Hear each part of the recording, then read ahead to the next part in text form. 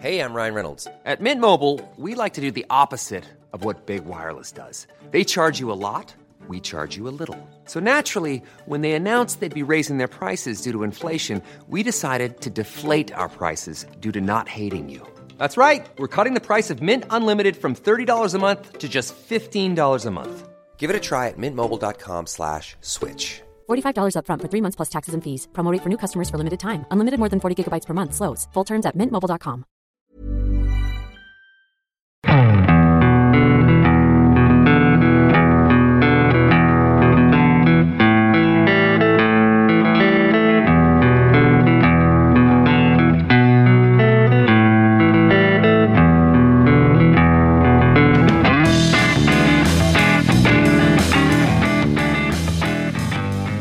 Hello and welcome to the Second Tier Podcast. I'm Ryan Dilks and I'm joined by the Christmas Carol to my Andy Carroll. It's Justin Peach. Good day to you, Ryan. Justin, how are you? I'm very good, thank you. I'm fresh off the back of a big win this morning, Sunday League. Got man of the match as well. I'm buzzing. Yeah, you were saying you won 11-1, but You're not a striker. No, and you didn't score, but You still got man of the match.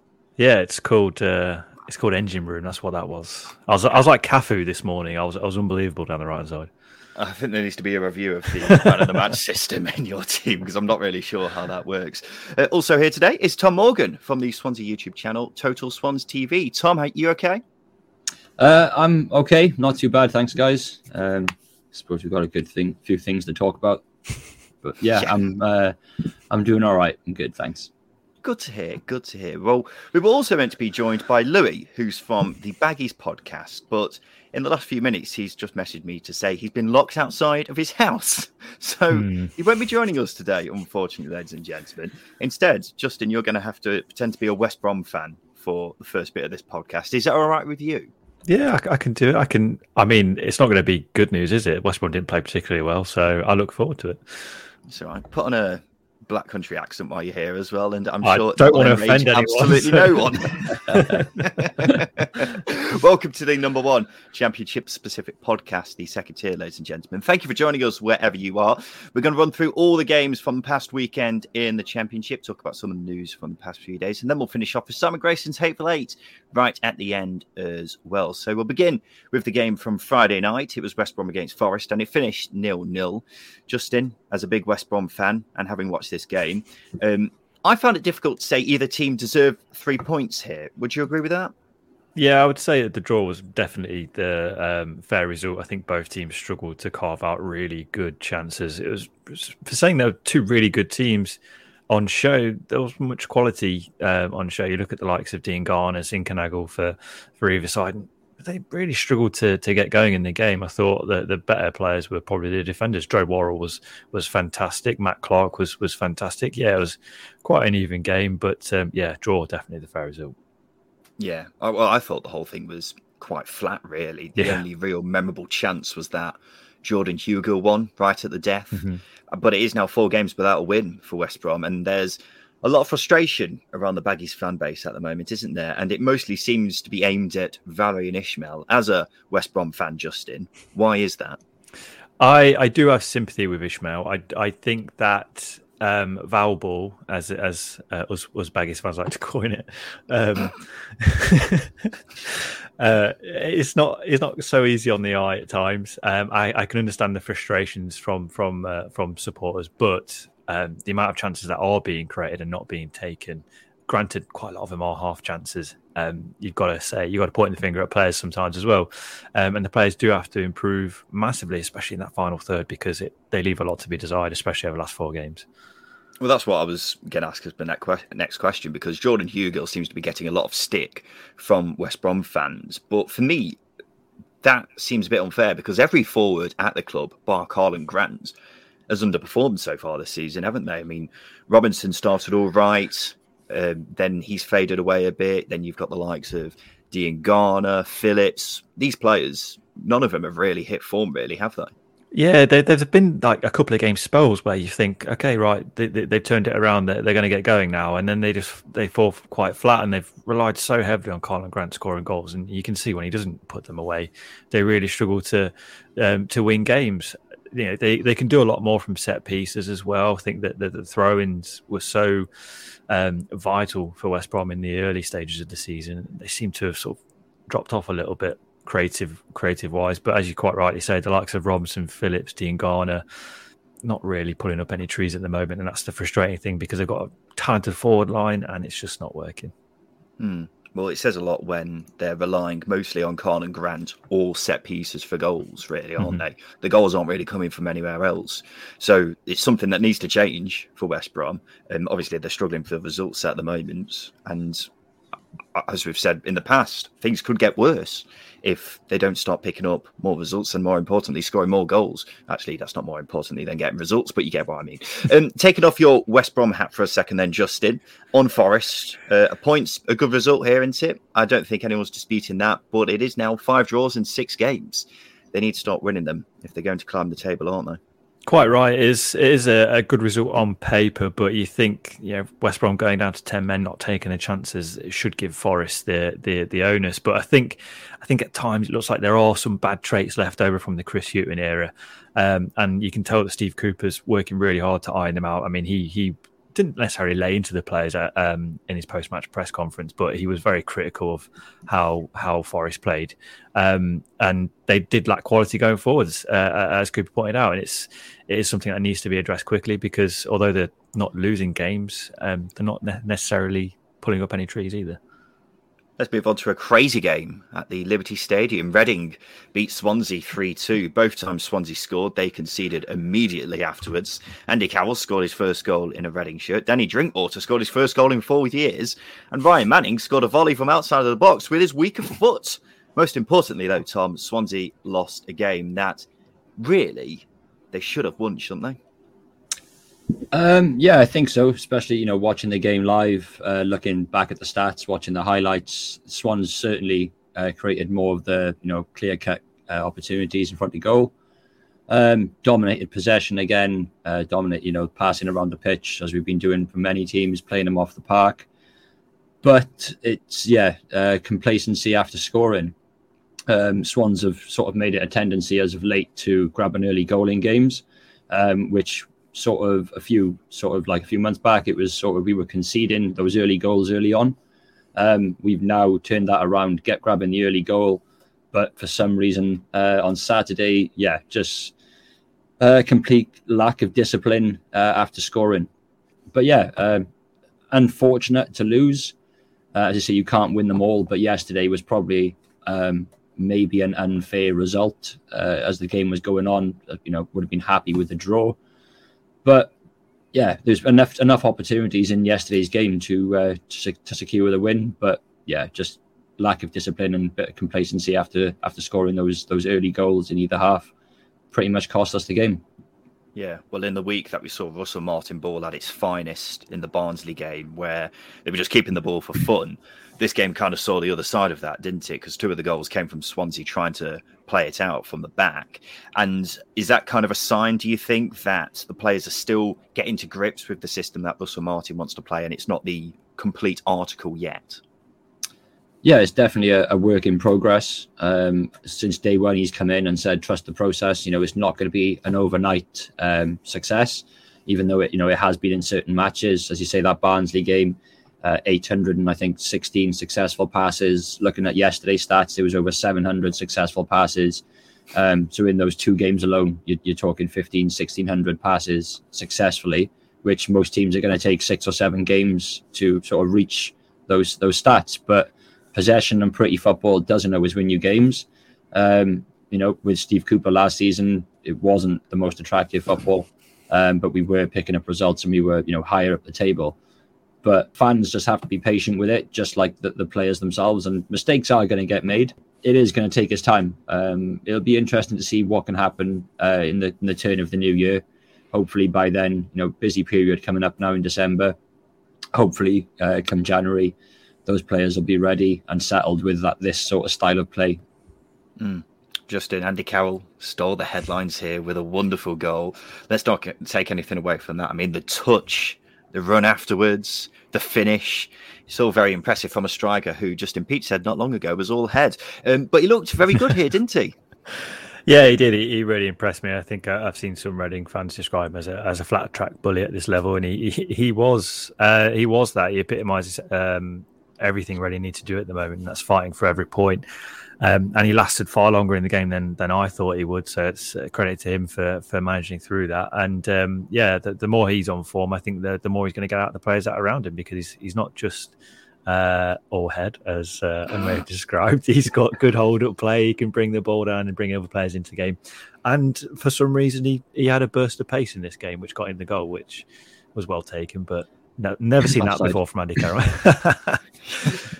Yeah, it's interesting to see a 32-year-old Andy Carroll who's had a history of injuries outpacing a 22-year-old centre-back. But we'll leave that there. Yeah. His goal celebration afterwards was very good as well, doing a team rowing sort of thing. I'm always up for anything like that. But just finally, Tom, since the second international break, only 3 teams have picked up more points than Swansea. Despite this result, how are you feeling about finishing in the top 6 this season? I think the possibility is there for sure. Like I said, we are lacking a replacement goal scorer when at the top end of the pitch. But I mean, I haven't really set us any expectations this year. I think, like many Swansea fans, a transition season. I'd be happy with the top 10. Get as long as we can hold on to Russell Martin and the backroom staff to then build on that next season. I think that would be quite a successful campaign for the Swans. But yeah, who knows? Plenty of football still to play. It's going in the right direction. At the start of the season, we had, just be honest, a bit of a crap start to the year, and we were down the wrong end of the table. Now we're in the top 10, so it would be interesting to see where this team can go under this coaching team. Interesting. Thank you, Tom. We'll come back to you later to play Simon Grayson's Hateful Eight. But for now, me and Justin are going to go around the grounds, and we'll begin things at the MKM Stadium, where we saw the Tigers play the Lions, and it was the Tigers who came out on top, and no one can stop Hull at the moment. They beat Millwall 2-1, the 4th win in a row. Ant Northgreaves is from the To Hull and Back podcast, and it's another good win for the Tigers, Ant. Did you think you deserved it? Yeah, we did deserve the win. It's strange how the changing system to the 3-5-2 that we've been crying out for months all of a sudden has resulted in 4 wins in a row. I think the most frustrating thing is for us fans at the minute is that he seemed to only choose that system when we had to because of injuries. So for him to actually now have players available to change back to the 4-3-3 and him still choosing to use a 3-5-2 was a welcome surprise. And obviously, we're reaping the benefits for it. We looked so much better in it, so much stronger. Smallwood gets more protection from the back three. Bernard and Greaves look fantastic as progressive ball-playing defenders that come out of the defence and try and get us on the front foot. KLP and Longman have been absolute revelations as wing-backs. We look dangerous.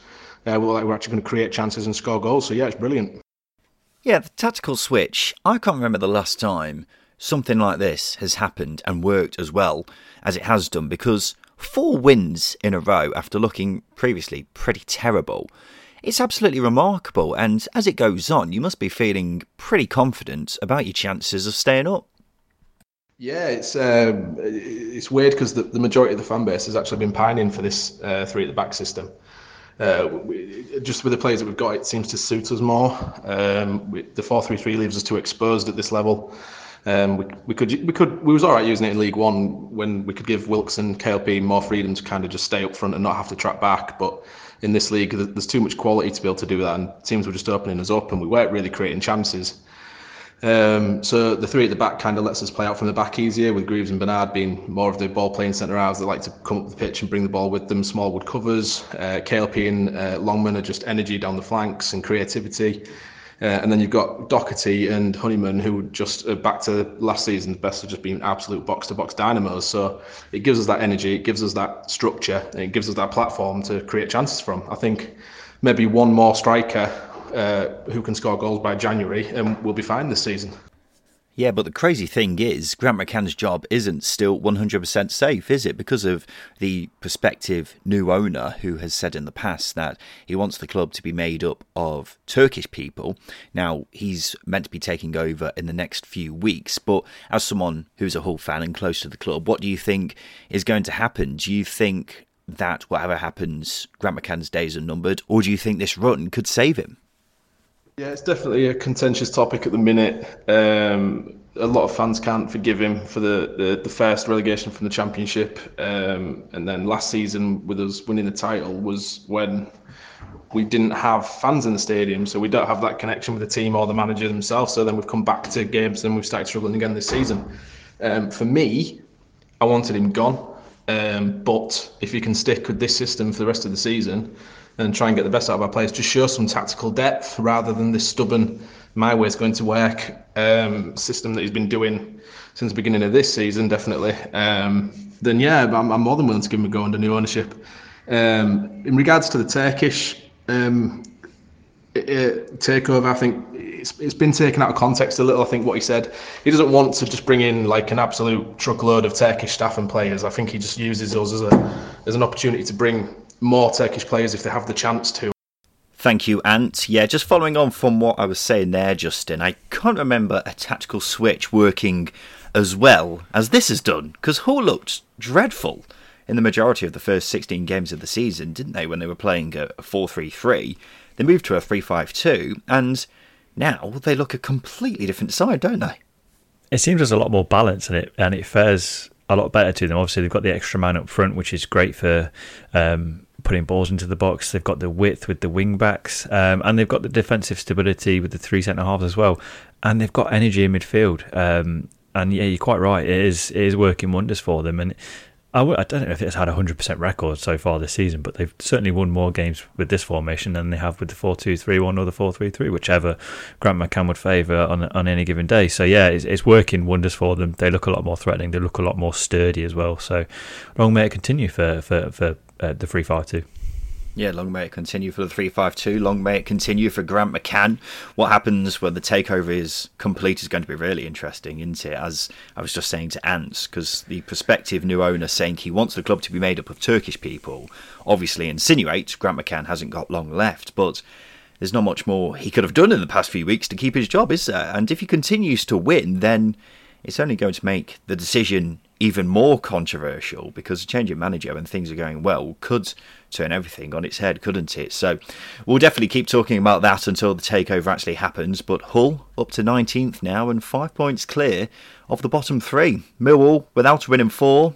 Same old story for them, really, isn't it? Every time they look like mounting a playoff push, they fade away back into mid-table. They'll probably start looking good again in a few weeks' time, but then the same thing will happen again, and we'll just keep going through this process, Justin. It's frustrating, isn't it? They're just knocking on the door of the playoffs, and then as soon as someone walks towards the door, i.e. the playoffs, they get giddy and scared and run away. It's really frustrating, and I think the issue at the moment is not keeping clean sheets. Clean sheets, as any sort of dinosaurish manager will tell you, they win your games. They do win your games, and Millwall are giving goals away at the moment, and they're really struggling defensively, as well as going forwards and creating an abundance of chances for forwards to put away. But yeah, they're a hard side to put your finger on, because as you say, they're up and down. It's really frustrating. It really is. And Jed Wallace hasn't really hit the heights that he has done in previous seasons, and we've spoken plenty of times over the past couple of seasons about how much they rely on him for creativity going forward. So yeah, plenty of problems unfortunately for Millwall, and they're just lacking probably 3 or 4 good players, aren't they, from being a playoff side. But until then, they're just going to continue being this mid-table side who sometimes threaten the playoffs, but ultimately don't. This Sunday lunchtime, it was Sheffield United 2, Bristol City 0. Paul Heckingbottom's first game in charge of the Blades since taking over from Slavisa Kanovic in midweek. Johnny Gascoigne is from the Sheffield United YouTube channel, The Shoreham View. Johnny, what did you make of Paul Heckingbottom's first game in charge? Yeah, massive improvement to what we've been used to. Going forward, winning second balls, actually showing some intent in the game, not just passing backwards and keeping possession in his own half. I'll be honest with you, it looks like the players are happier. I don't think that they were happy playing the way they were, so this has been an improvement for them as well. And of course, Bruce again on the score sheet is the icing on the cake. I would like to point out that Bristol aren't exactly the best team we've played all season, to put it lightly, but you can only beat what's put in front of you, and those are the kind of games recently we've been drawing 1-1 and losing, so I'm very happy. Yeah, it's very hard to disagree with what you've just said there. Let's talk about Slavisa Jokanovic to Paul Heckingbottom then. What was your reaction to the news of Jokanovic's sacking in the week? I'll be honest, I'm not going to be crying into a Serbian flag, and I'm not that upset to see him go. I think he's a manager that requires his own players. I am unhappy that he were obviously lied to. Told he was going to have something to spend when obviously he was never going to have that. I think the board used him, if I'm honest, to get season ticket sales done, when in reality they wanted Heckingbottom from the start because he can get more out of what's available to him on the pitch. Now, am I disappointed we never got to see full Slav in action? Yeah, of course I am. He has a good track record when he's allowed to bring his own players in. If we're going to stick with the same squad we've got, then I think probably seeing the back of him was the best decision. I just don't like the way the big merry-go-round we've had to go on to do it, and we've got less money for players now because we've had to pay off another manager. It just seems very counterproductive if this was the plan, to stick with Heckingbottom from the end of last season. I do think Slav is a better manager than what we saw at Sheffield United, but with what he had available and what he was playing, he was never going to get any success. So. Yeah, and he's obviously been replaced with Paul Heckingbottom. I've seen many opposition fans taking the mickey out of Sheffield United for what they see as a downgrade from Jokanovic to Heckingbottom. But what have the fans of Sheffield United made of it? And are you now more confident of having a positive end to the season with Heckingbottom in charge? In all honesty, quite a few fans aren't happy that we've got Heckingbottom in, but a vast majority are willing to give him a chance and get behind him, I think. Let's be honest with you, he won the Premier League last year with a squad that didn't have the capability to stay up, and he ground out a few results. He got that win at Everton. He's been brilliant for the under-23s. So you've got to give him a chance, and I think he possibly can surprise a lot of people, especially from other clubs. As far as Blades fans goes, I think a majority of us are behind him. Just got to wait and see, really. It's the old waiting game now. Thank you, Johnny. Yeah, just in a rather one-sided game, actually, wasn't it? Probably, and controversially, probably going to be Sheffield United's best performance of the season so far. It's hard to argue against it, isn't it? I think firstly that the personnel that they put out and the formation they played suits this group of players down to the bone. So credit to Paul Heckingbottom for that. I think McGoldrick and Gibbs-White is sort of two number 10s, but with licence to roam. I think they supported Ryan Brewster up front, and then obviously the wing backs provided. Stevens got an assist as well today. It just looked a lot more organised, a lot more better from Sheffield United, which I haven't been able to say about them for pretty much all season, actually. Yeah, well, I completely agree. They looked much more functional. I think giving Gibbs-White licence to roam just behind the striker is his best position as a side to that winger position. And when you're actually playing the ball around and getting the ball into his feet, that helps as well, because you want him on the ball as much as possible. But Sheffield United dominated possession here, dominated the game. Bristol City barely had a sniff all day, and I don't think Bristol City's marking was particularly fantastic for that Brewster goal. Sheffield United were kind of just allowed to just play through them and give Brewster all the time in the world to just turn and shoot. So that was a bit odd in that respect. But we'll talk a bit more about Heckingbottom and his appointment a bit later on, Justin. But this was a really promising first game in charge for them. And as you say, the players playing in the positions that they were looked a lot more like the Chris Wilder team that we saw when they got promoted a few seasons ago now. So yeah, positive signs here. Bristol City just hovering above the relegation zone. So a few concerns for them, but I don't think many people are expecting them to get a result here, considering their away form has been a bit topsy-turvy at times this season. There was a hell of a lot of controversy at Deepdale on Saturday lunchtime. Preston drew 1-1 with Fulham. The major talking point was Preston's equaliser through Ched Evans. The ball's played in. Evans plays it against Emil Rees-Jakobsen's arm. Then it hits Evans's arm. And I think it may have hit another arm before actually going in. So at least 3 handball claims. Justin, what did you think of this one? I think the first thing I'll say about this game is I felt cold watching it. It's just windy and it looked cold. Did you have the heating on, or? I didn't help, but I don't think the game helped either. It was very, very cold. It looked cold. But yeah, as for the handball, I don't know. I feel like I need to see several more replays, because I don't know where the rule is when it comes to, because Jakobsen stopped the ball with his hand from going in.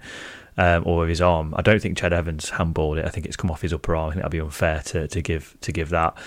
Jakobsen definitely handballed it, but I don't know whether the rule comes in, whether or not he stopped it from.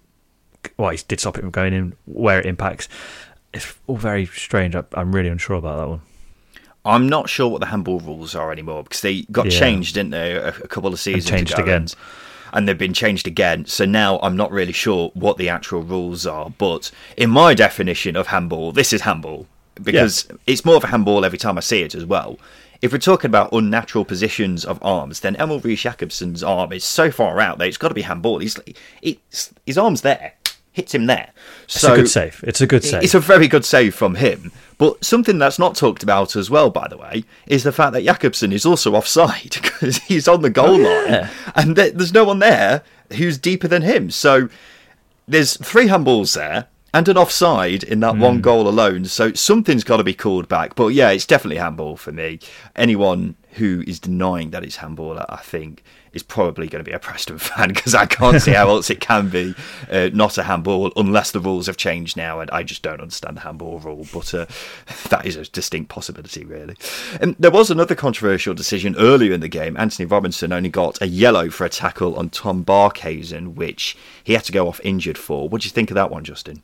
When I saw it, I agreed it was a yellow, but when Alex Neil broke it down in the with his punditry, I thought he made a really good point that he's second to the ball. He's gone through the man to get the ball, and obviously he scissored Barkhuizen as well. So on that basis, I would deem that a red card. I think Robinson's got away with one there.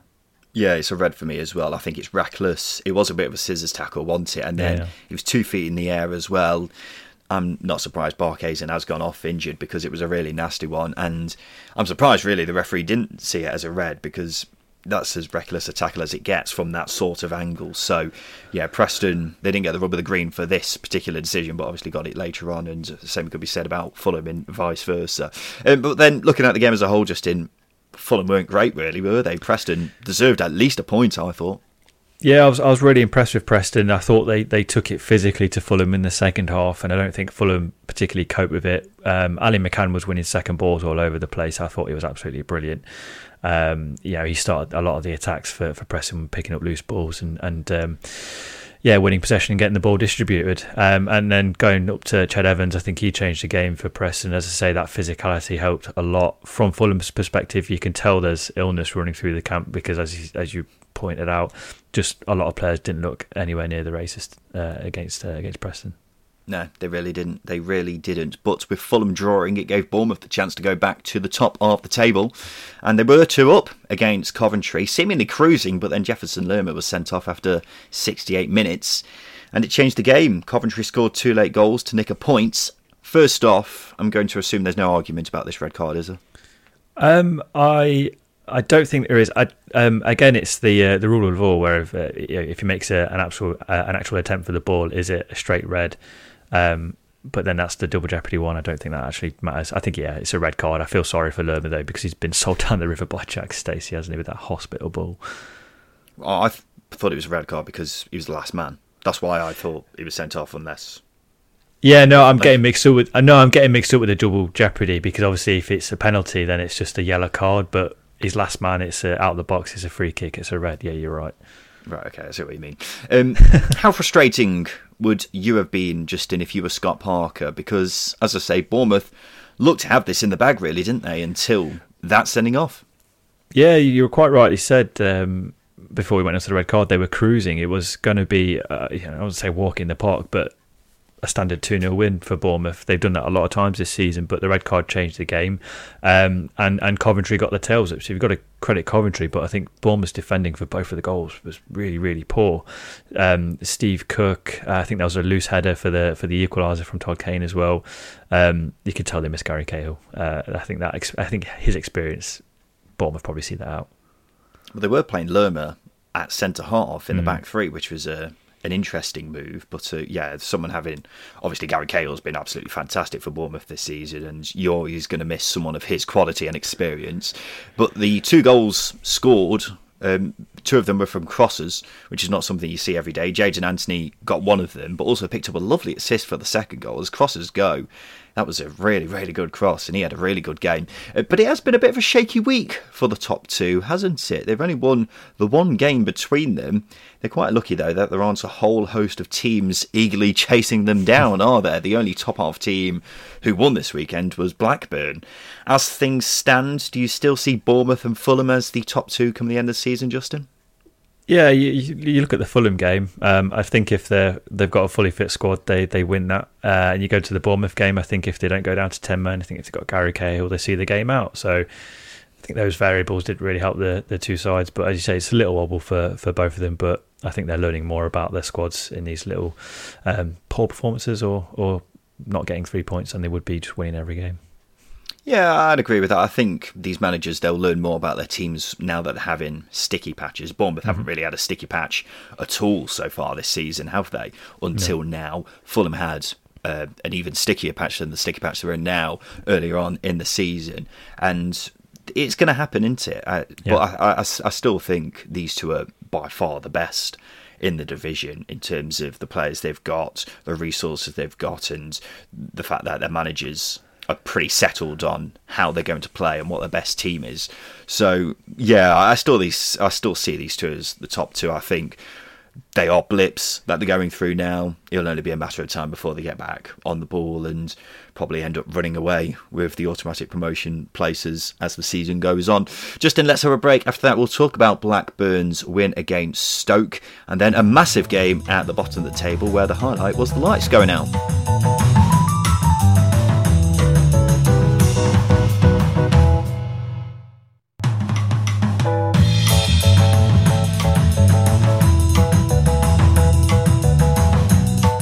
Welcome back to the Second Tier podcast. As I mentioned just before the break, Blackburn were the only team in the top half at the start of the weekend to win this weekend. They beat Stoke 1-0. A game of few chances, but a beautiful goal by Reda Kadra, Justin.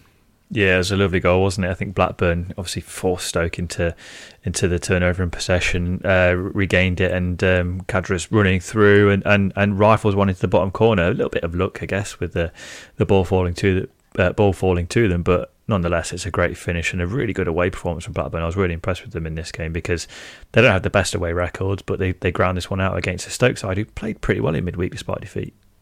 Yeah, well, 3 wins from 4 games, I should say, for Blackburn now. Only Fulham have picked up more points than them in the last 6 games, and they've snuck up to 4th in the table, which seems to have come out of absolutely nowhere. Question is, Justin, can you see them staying there? Well, yes, I can, but I can also see them falling away, if that makes sense. They're not a team that have, over the years, have convinced me. They went through a really sticky patch in the middle of the season last season where I think they won 2 or 3 games in 20. Wasn't the best. But if they can get through sort of December and January and still being in around the top 6, then I do fancy them. But as well as that, it's also keeping hold of players. They've got a lot of players out of contract at the end of the season. Keeping hold of them in January is imperative. Yeah, well, it's a really good point. Whether Blackburn decides to cash in on some of the players they've got now or just lose them for free in the summer is going to be really interesting next month, or in January. It's not December yet. But I think there are teams who are better suited to finishing in the top 6 than them, if I'm being brutally honest. We've seen plenty of times in the last 2 seasons where Blackburn have mounted somewhat of a playoff push, but then it fades away soon after, and come the end of the season, they're not even in the conversation. So it wouldn't surprise me if that happens again. I also think they're not great at the back, and you only have to look at the underlying data to see that as the case. So if I'm being honest, I'd be surprised if Blackburn were still in the top 6 come the end of the season. I'm sceptical, to say the very least. That's not to say they're not a good side, though, because obviously Ben Brereton Diaz is the man who's been stealing the headlines, but John Buckley has also been consistently brilliant for them. Harry Pickering is someone I like at left wing back. Joe Rothwell has shown in spells he's a very talented player, and Thomas Kaminski is one of the best keepers in the league, for my money.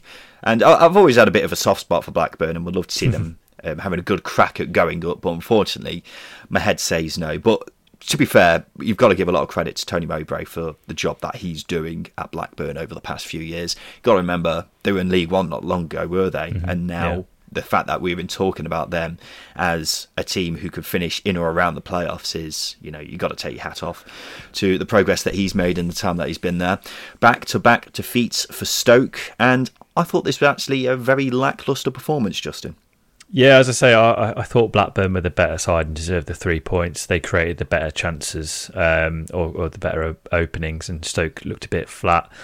You look at the goal as well. Ben Wilmot, I think he just kicks it against one of the players, Blackburn players, quite lazily, and it falls to them, and they run on it and score.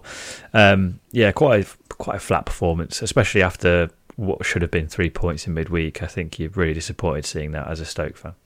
You look at that back three now, and earlier in the season it was Ostergaard, Suter and Wilmot. We were talking about it as one of the best back threes in the division. Suter's obviously injured now, probably out for the rest of the season. Ostergaard's had a drop in form, and the only player who remains from that back three was Ben Wilmot, and beside him he's got Danny Batt and James Chester. James Chester did not have a great game yesterday, and then Danny Batt is someone whose best years are behind him. So you're looking at it, and it's unfortunate to see, because I was really liking the look of this Stoke side, but now I am starting to fear the worst, unfortunately. They've got 3 tricky games coming up as well. QPR, Middlesbrough and Coventry. They're 7th now. If they come out of the other side of those games winless, then you're fearing the worst. And by the worst, I mean not being in the top 6 this season, just for clarification. Not quite the worst, but still bad. Yeah, still not great considering what many people are expecting them to do at the start of the season, or at least after the first few games of the season. But it's irritating, because Stoke were looking really good. Other circumstances have changed, and now I'm not really sure where they're going to finish come the end of the season. There was a massive game at the bottom of the table, just in 22nd against 23rd, as Peterborough played Barnsley. Now, you might be saying, well, if this game was so massive, how come it's so far down in your running order? Well, that's because the most exciting thing to happen was the lights going off. Yes, that's right. There was a power cut 10 minutes before full time. The game finished 0-0, and when the lights were on, this game was a really poor game of football, Justin. Yeah, it's just not pretty at all, was it? There was half chances here and there, and that's about it. I think you could tell the players lack confidence. I think, as Bargy said, that they want to build from a solid platform, which is fair enough, but you've got to try and excite and convince fans some way, and they just didn't do that. And obviously Peterborough as well looked really poor after they had an upturn in form at home. Just, not a nice game at all. No, not at all. And the thing is, with Hull's winning streak, it meant these two teams were being cut adrift in the bottom 3, and the worst possible result for both of them would be a draw. So I thought maybe it might be a bit more open, but it really wasn't, and the football was terrible at times. There were barely any chances. Ordinarily, a game like this would be last in our running order, but this was a big game. Someone should have told the players. Poyas Bargy's first point as Barnsley boss in his second game in charge. Anything to say on him so far? Clean sheet, thumbs up. As I said, solid platform to build on, but you can't really take too much away from the game. They were really poor going forward, as with Peterborough, so remains to be seen. Yeah, but they've had 2 games now and been dominated in possession twice, and have created absolutely nothing in the last 2 games. So I'll hold fire for now, but I can't say I've seen much in the way of improvement. While we're here, actually, this is completely unrelated, but Cardiff fans seem to think we've been praising Aspargi off the scale. I don't know where this has come from, because we haven't done it at all. He's had 2 games in charge. I don't recall us ever saying anything positive about him. I was perhaps a little bit more interested in his appointment than Steve Morrison's, but that's genuinely down to his history as a coach. It's just quite interesting. That was it. I don't really know where that's come from, but the man in the other dugout, obviously Darren Ferguson, less said the better. Last week they gave him a 3.5-year contract. I said it was mental at the time. Peterborough fans came out the other end and said I was wrong, and since then they've picked up 1 point from 3 games and not scored a goal. So they're now 4 points from safety. Am I missing something?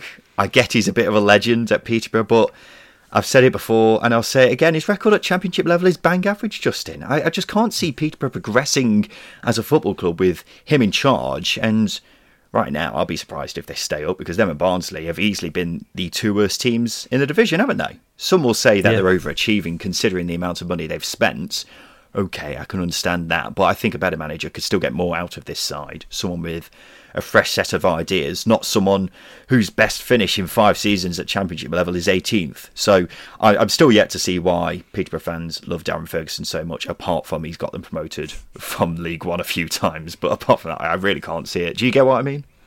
I do get what I mean, but just, Ryan, leave it out, right? It's fine. Leave it out. I'm just saying what I'm thinking, Justin. This is a podcast, and that's the whole point of us being here, giving our thoughts.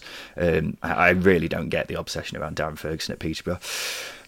Chris Wilder got his first win as Middlesbrough boss. They won 2-1 away at Huddersfield thanks to a double from Duncan Watmore, and that second one, Justin, that was a chef's kiss moment, wasn't it? He had no right to do that. Like, the keeper's not even that far off his line, but I think Watmore's only about 12, 13 yards away from goal himself. So for him to loft the ball over Nichols in the Huddersfield goal is audacious, to say the very least. It was a cracking goal. And for saying he's not scored, I think it was 9 games without a goal. I know he scored just before it, but for a player who's not been that good that productive going forward, got a lot of confidence to pull that off.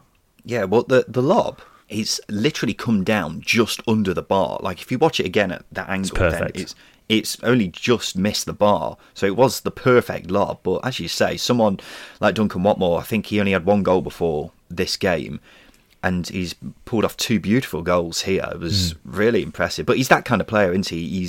He will show in spits and spats how talented he really is, but then he'll end up going a load of games without doing much. But it's always nice to see when because he's had a tough time with injury over his career, but at Middlesbrough he seems to really be finding his feet once again. And I thought Borough were good value for the win. Huddersfield struggled to cause too many problems for Luke Daniels, with the exception of the goal, which was just a bit weird, wasn't it? It pinballed around at a narrow angle before going in. Did it hit the post and going off Daniels? I can't really remember. Yeah, anyway, whatever the case, it was strange, but I thought a really impressive win for Huddersfield. Yeah, they did. Middlesbrough, sorry. Yeah, I was going to say. It's towards the end of the show. I was really impressed with Wilder Bull, we'll coin it. They managed the game well. It's something that they've not done in the previous 2 games. Obviously, they struggled to see the games out, but they controlled this one from a Huddersfield perspective. Didn't really offer much.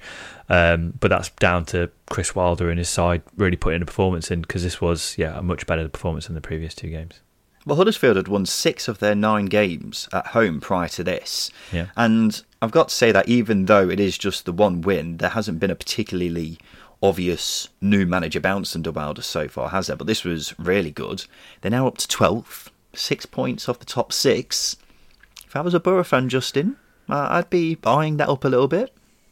Yeah, buy a half-season ticket. It's going to be a good second half of the season, definitely under Wilder, especially when you get to January, because you can tell they are missing a couple of players in a couple of positions. But that's a really encouraging performance from Borough, and certainly look forward to seeing more. Yeah, as I said, the first 2 games wasn't much to shout about, but if this is a sign of things to come, then Middlesbrough fans got plenty to be excited about. But 3 losses from 4 for Huddersfield now. They were really quite poor here, but they do play Barnsley next week, which may get them back on track a bit. It's time to rejoice, listener, because there was a miracle on Saturday. Cardiff scored a first-half goal. Up until this point, they had gone the whole season without one, but Ruben Colwill finally ended that hoodoo, and it helped Cardiff on their way to a 2-1 win away at Luton. What do you think of this one, Justin? I actually thought this was Cardiff's best performance under Steve Morrison so far. Yeah, I was really impressed with Cardiff. I think you go back to the goals. I think it's really good movement from Colwill. I think Collins and Colwill in support of Kiefer Moore worked really well as a front 3. They managed Luton quite well as well. The Luton are a side that created a lot of chances, but they didn't get too many clear opportunities in this one. It was a really good performance from Cardiff, and they're playing to player strengths, which I know it's a really obvious thing to say, but it's all playing out from the back. It's all good in that, but if you're not creating opportunities, it doesn't really count. But they're putting balls into the box and really playing, as I say, to the player strengths, because both goals came from good crosses into the box. Yeah, well, I had a load of mouth-foaming Cardiff fans in my Twitter mentions last night, acting like they'd won the league. We're just saying what we're seeing, and I still don't think Cardiff were great under Steve Morrison prior to this weekend, despite some decent results, but they were good here. I'll give them full credit where it's due, and I thought Perry Ng was great at right wing back. He's someone who Mick McCarthy seemed a bit hot and cold on at times, but he's back in the side now, and they've got Ryan Giles at wing back as well, which I've always thought was his best position, as opposed to him playing in a front 3, which McCarthy kept trying to do for some reason. They've got a tricky couple of games coming up and are still hovering above the relegation zone, so we won't get too carried away just yet, Justin. But as I say, I think this was Cardiff's best performance under Steve Morrison so far. Luton have only got the 1 point from their last 4 now. They've dropped off after looking like a decent bet for the top 6 not too long ago.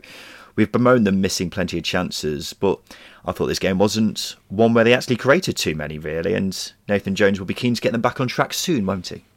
Yeah, you nailed it there. I think Cardiff managed the game really well, much better than Luton. Obviously, they stopped Luton from creating too many clear-cut chances. And when you're a team that are low on confidence in front of goal and you're only creating sort of half chances, it's going to be a struggle from there. But as you say, Luton just need to get their season back on track, because they're a side that if they do start taking chances consistently, they can hit the top 6 quite comfortably, because they do create a lot of chances. They really, really do, and it's frustrating how many they miss per game, because you expect them over the course of the season to put that right to start putting away the chances. Whether it's just a matter of time before that happens, or whether they need to bring in, I don't know, another strike or something like that in January, we'll wait and see. But everything seems to be going right for Luton, apart from the goal scoring bit. And unfortunately, scoring goals is quite an important part of football. So we'll see if that does remedy itself. But Luton are a side who play so well, they just don't get the results, which is the most frustrating thing for Luton fans, I imagine, and us as podcasters for the Championship. Birmingham v Blackpool finished 1-0 thanks to a Lucas Jukovic goal. Not a classic by any means. Blackpool could, and actually maybe should have had a penalty. Ivan Sunyac, Shane Lavery. He was lucky to get away with that one, wasn't he? I thought Lavery's knee was sort of towards the floor as he was tripped, so I wouldn't have given it. I think he's close to the floor. That's a clear penalty for me. No, I don't think it was clear. I think it was just a contact. I don't think it was enough for him to make him go down. Suit yourself. Birmingham have now kept the joint most clean sheets in the Championship, so the fact they're sat 13th, it's obvious where the problems lie, isn't it? They've had a few injury problems, to be fair, but they're one side in particular who I think are a bit desperate for January to come around, aren't they? Yeah, they definitely need a forward, and I think they need a creative midfielder as well. Obviously, with Chong being injured, they need to bridge that gap somehow. And I think Jukovic is sort of winding down his career. He's not been as prolific. I mean, that Shea Adams season was ridiculous, but he's not really hit the heights since then. Deeney, useful. Hogan, hot and cold.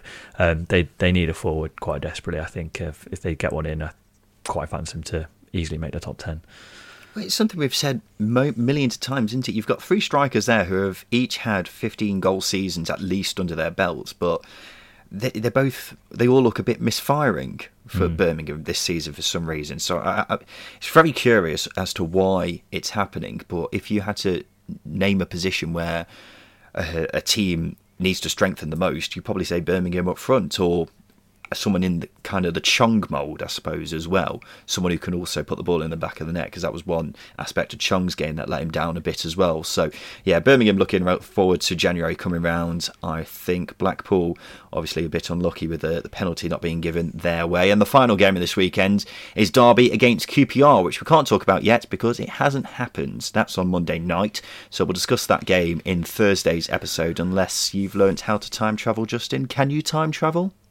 Well, I mean, Justin from the future pops in every now and then. That is technically time travelling, isn't it? Yeah, I suppose. In that way, can you tell us about this game then? Yes, Derby win.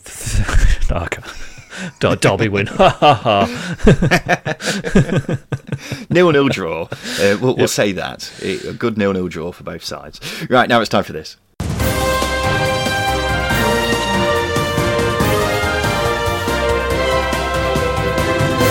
Yes, it's time for the news, and Paul Heckingbottom has been named the new boss at Sheffield United after Slaviša Jokanovic left the club.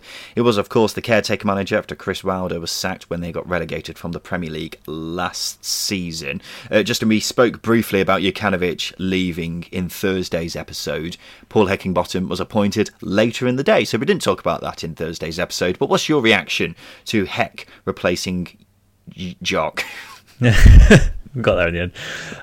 I mean, it's not a Jokanovic appointment, is it? It's not like, oh wow, yeah, it's incredible. I think it's a safe pair of hands for the club. I do rate Heckingbottom as a coach. I think that Leeds spell was perhaps unfortunate. I think he did a good job at Barnsley, but nonetheless, he's in charge. We've seen him organise and play players in the positions that they should be playing in, which is a good start. It's hopefully you get more of the same out of them, but I think it's a steady appointment nonetheless. Yeah, it's really difficult to say because obviously Paul Heckingbottom got the results here, and we are speaking after that, so it's a bit more difficult to give an opinion considering they've just come back off a dominant 2-0 win. But I kind of agree with you. I think Paul Heckingbottom is one of those managers who gets a bit of a bad rep because of how one job went. Because when he was at Barnsley before, he did a fairly good job, didn't he? Before that unfortunate spell at Leeds, and then Sheffield United in the Premier League last season. I mean, that was just a salvaging. It's just a salvaging effort, really, wasn't it? And just trying to do what you can when the club is already down, really. But it is interesting that they've gone with Heckingbottom, considering he was there last season.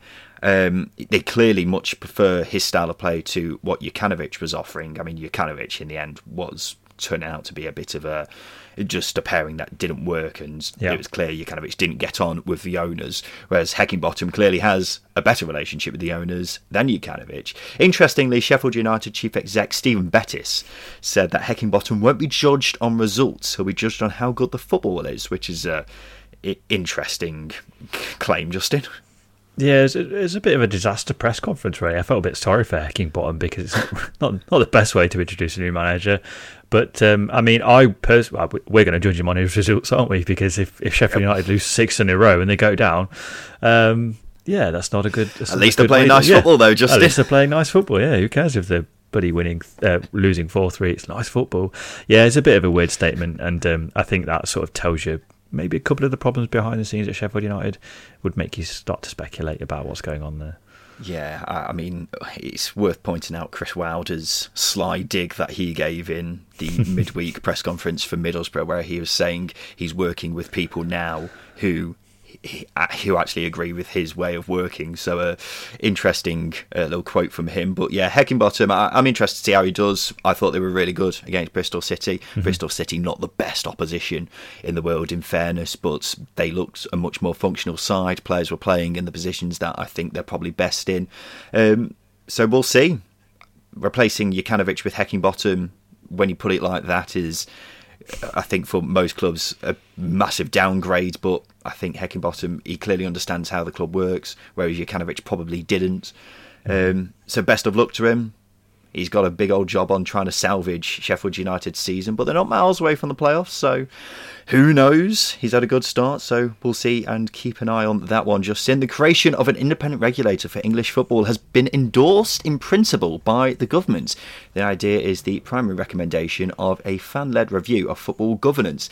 It's almost looking like this regulator, Justin, is almost definitely happening at this point, do you think?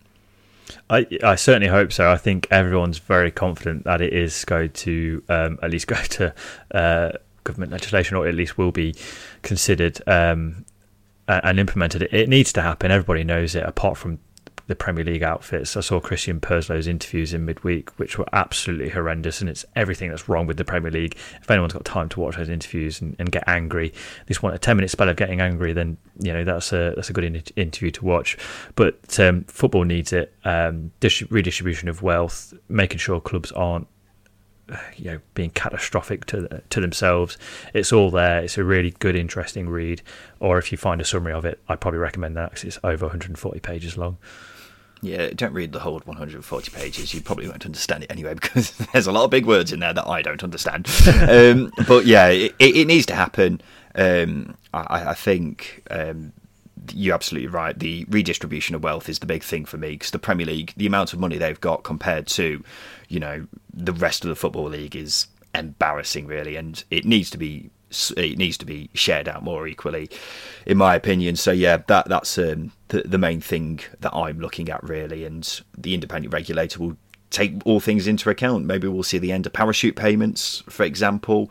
We just need someone in charge who has just a clear mind and is just, as we say, independent. That is the key word here. Yeah, the key word, independent, because then they're doing the best what they think is the best for English football. They're not going to be biased by how much money is being thrown around. Birmingham have failed to overturn the red card that Ryan Woods was given for that tackle in the Coventry game in the week. Still don't think that proves that it's not a red card. It's a red card. Derby suffered a trading loss of £1.2 million during their first 8 weeks in administration. From the 22nd of September to the 19th of November, the club made just over £2 million in income, but spent £3.2 million, including £2.1 million on wages. Now, I'm not a savvy businessman, Justin, but spending more on wages than you're getting in income isn't a clever way to run a business. It isn't, and there's roughly around 18 clubs in the Championship. You should probably email Ryan because they're all doing the same thing. It's not good, and I mean it just amplifies what we were just saying about an independent regulator. It makes more sense when you hear it like that. Derby are in administration, maybe cutting back costs, but they're still making a loss, which when you're in administration is not good. Well, we mentioned 2.1 million on wages. This you've got to remember. This is a team now, which is, it's threadbare as it is. So think what it was not long ago when they had the likes of, I know, Darren Bent and Tom Ince on the wage bill as well. Scary. Dave Nugent is like scary. Yeah. The amount of money they must have been spending on wages before compared to their actual income would have been absolutely frightening. I mean, even last season, they still had the likes of, Waghorn and what have you. So, yeah, it would have been absolutely frightening looking at the money they've been spending. But as you say, they're not the only club who have been doing the same thing. Stoke wing-back Josh Timmon has signed a new deal, keeping him at the club until 2025, which is good news. I think he's someone who's been one of the most improved players in the Championship this season. He's been really, really good for Stoke. Bristol City have triggered a one-year contract extension for midfielder Tyreek Backinson. His deal was going to expire at the end of the season. And Luton replaced their usual shirt sponsor with a prostate cancer charity for their game against Cardiff to raise awareness for the disease. It says Mick Harford is receiving treatment after having the disease diagnosed in December. Justin, let's do some polls, shall we? This is the part of the show where we give our listeners 3 questions on Twitter because we want to get their thoughts on them. The first question was this, and it's a bit of a harsh one really. Who would you rather was manager of your club, Paul Heckingbottom or Slaviša Jokanovic? Paul Heckingbottom, mainly because his Twitter handle is incredible. It's P Heckingbottom, so it reads as Feckingbottom. So yeah, all day Paul Heckingbottom. I think most people would go for Jokanovic in fairness, but 85% of people did say Jokanovic, 15% said Paul Heckingbottom. I wonder how many Sheffield United fans voted in that poll. Will Blackburn finish in the top 6 this season, yes or no? I would say no, but it's with an asterisk. They might do. Of course they might do. It's very hard to give them a solid answer, isn't it, Blackburn? It's so up and down, but yeah. I'd say no. Mainly before, well, we've spoken about it earlier. We don't need to go into in depth about it again, Justin, but I think there are teams who are better suited to finishing in the top 6, unfortunately. 74% said no, 26% yes, they will finish in the top 6 this season. And finally, is it too early to be listening to Christmas songs? Yes or no? I think it is. Christmas decks are going up today, actually, as we record. They're going up after we record. But no Christmas songs, absolutely not. They're terrible, tacky songs. No, where is your Christmas spirit, Justin? Have you never just put on Elton John's Step Into Christmas? That's an absolute hit. Yeah, no, it's a banger, actually. Yeah, you are right. There are 2 Christmas songs that I like. The Cavalry one, and that's not even a Christmas song. And, the Elton John. But other than that, they're all pretty average. The Pogues? I tell you, Chris Kamara's got a swing Christmas album. It's actually very good. I'll plug that. Hang on. The Pogues? You having the Pogues or? No, I'm 27. Heard it for the last 27 years. I'm over it now. You've heard all the Christmas songs from the past 27 years. Exactly. So they're boring. They're boring. Last Christmas, George Michael, or Wham, I should say. No. Sorry. Does it not make you feel all Christmassy inside? No, watching Harry Potter does those, weirdly. So. Why? It's just a Christmas. You just watch it every Christmas. I don't know. I feel like we digress massively. Don't think I've ever watched Harry Potter at Christmas. It's the best time Love to watch Actually? Harry Potter. You watching a bit of Love Actually? No. Yeah, I don't really watch Christmas films that often. You're such a Scrooge. What about Die Hard? Actually, yeah, we'll leave this here. This has gone on for way too long. Now it's time for this. What was the answer to the poll? The answer to the poll, ladies and gentlemen, 53% of people said yes, it is too early to be listening to Christmas songs. 47% said no. Right, now it's time for this. Hi, Simon Grayson here.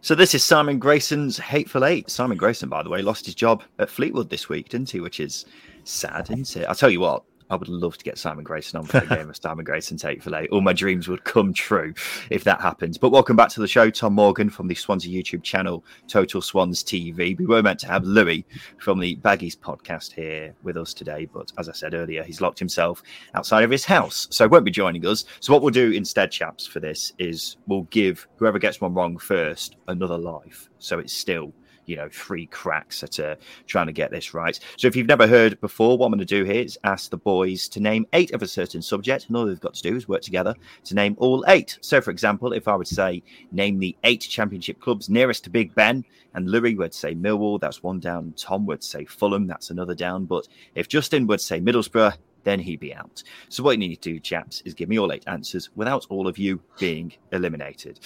I'll be honest, I've done this quiz so many times over the past year and a bit that I'm now running out of ideas. So what I've done this week is it's a subject which has got nothing to do with the Championship. Can you name me the 8 teams who have spent the most seasons in the Premier League but have never won the Premier League? Here's a clue. The minimum number of seasons these teams have had is 15. Middlesbrough played 15 seasons, but are not included on this list because I needed it to be 8. So, Justin, we'll go to you first, being a big West Brom fan. Jesus, this is actually a very difficult one. I don't want to take our free go yet, Tom. So, get it right. I did. It's very difficult. I can't even think of anyone. Everton. Really? Yeah, Everton. Yeah. Surely that's obvious. They spent all 30 seasons in the Premier League, but the highest they finished is 4th. Tom, we'll go to you next. Southampton. Southampton is correct. They've had 23 seasons in the Premier League, but of course have never won it. I think the highest they finished is about 6th. Justin, your go? Aston Villa. Yeah, Villa, 27 seasons in the Premier League. They finished 2nd in the very first Premier League season. So you've got 3 down. Tom, it's your go again. I'm going to go for one of the prime yo-yo clubs, Newcastle. Yeah, Newcastle, 27 seasons in the Premier League. They did finish 2nd twice in the 90s, but have never won it. You've got 4 to go, Justin. Oh, I can't think of anyone now. Tom got through that really quick, which left me no time to think. I'll give. Okay. Sunderland. Sunderland have had 16 seasons in the Premier League, so they are correct. You're absolutely right there, Justin. You looked a bit nervous when you said that one. How many have we got left? We have got 3 left. Tom, it's your go again. Still got 3 lives. I'm going to take a bit of a risk with this one. Oh, no. That would have been such a stupid answer if I had just said what I was going to say, honest to God. Hang on. Out of interest, this won't count as your guess. What were you going to say? I was going to say Blackburn, but then as soon as I went to say it, I thought, of course, they've won the bloody Premier League. Blackburn were the first team that came to my head. Yeah. And I was like, okay, no, they won it. Crystal Palace. Crystal Palace have had 13 seasons in the Premier League. So you've lost your extra life. He's not out yet, Tom, but it's now sudden death. You've still got 3 to go. Justin? We've fallen into like the really sort of clubs that have done absolutely nothing over the years. And one of those is West Ham. Yeah, West Ham, 26 seasons in the Premier League. They once finished 5th, but that's as high as it's got for them. You've got 2 left. Tom? I'm going to follow on with that, with another club that have done absolutely nothing. Tottenham Hotspur. Yeah, I was wondering why you left Spurs so long. Did you just completely forget about them? Yeah. They spent all 30 seasons in the Premier League. Nearly won it when Leicester did, didn't they? But obviously, I've never actually won it. So you've got 1 left. Can you name the final club who has spent the most seasons in the Premier League but has never won it. 15 seasons for this club. 15. So they're only on the periphery. Justin, it's your go. It is. Periphery. Have they ever been any good? Like, have they ever gone, oh, these might be close? Or have they just always been lower half? Not close to winning it, if that's what you mean. Any sort of European football? I'm not. I don't want to say, Justin. I'm giving you too many clues as it is. You've got 2 lives left. Just take a stab in the dark. It's very difficult.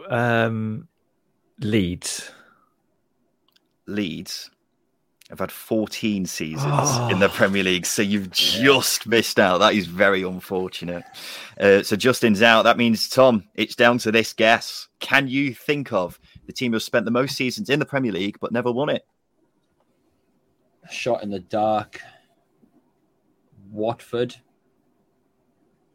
It's not Watford. Watford, I don't have the number in front of me, but it's not even in double figures. So it's not Watford, unfortunately. The team you were looking for was Fulham. 15 seasons. When you asked me about the question about Europe, Justin, I was like, yeah, held back there. Otherwise, that might have given it away. But other close ones, West Brom at 13, Bolton 13, Norwich 10, Stoke 10. But it was Fulham, the team you were looking for. So you've fallen at the final hurdle, gents. Tom, you look very disappointed right now. I am, because Fulham is almost an obvious one, I think. They have been up there, as you say, an awful lot. I would have thought more than West Brom, than Middlesbrough, to be fair, but obviously the same amount. It didn't even cross my mind. There we go, ladies and gentlemen. This rounds up another episode of The Second Tier. Thank you for listening wherever you are. We'll be back again on Thursday to preview the upcoming games in the Championship for next weekend. But a quick thank you to Tom Morgan from Total Swans TV. Thank you for your time today, Tom. Thank you, guys. Thanks for the invite. Pleasure as always. Thank you, Louis, for your contribution to the show. I'm only joking. This has been The Second Tier Podcast. We'll be back again on Thursday. I've been Ryan Dilks. I've been Justin Peach. Thank you for listening.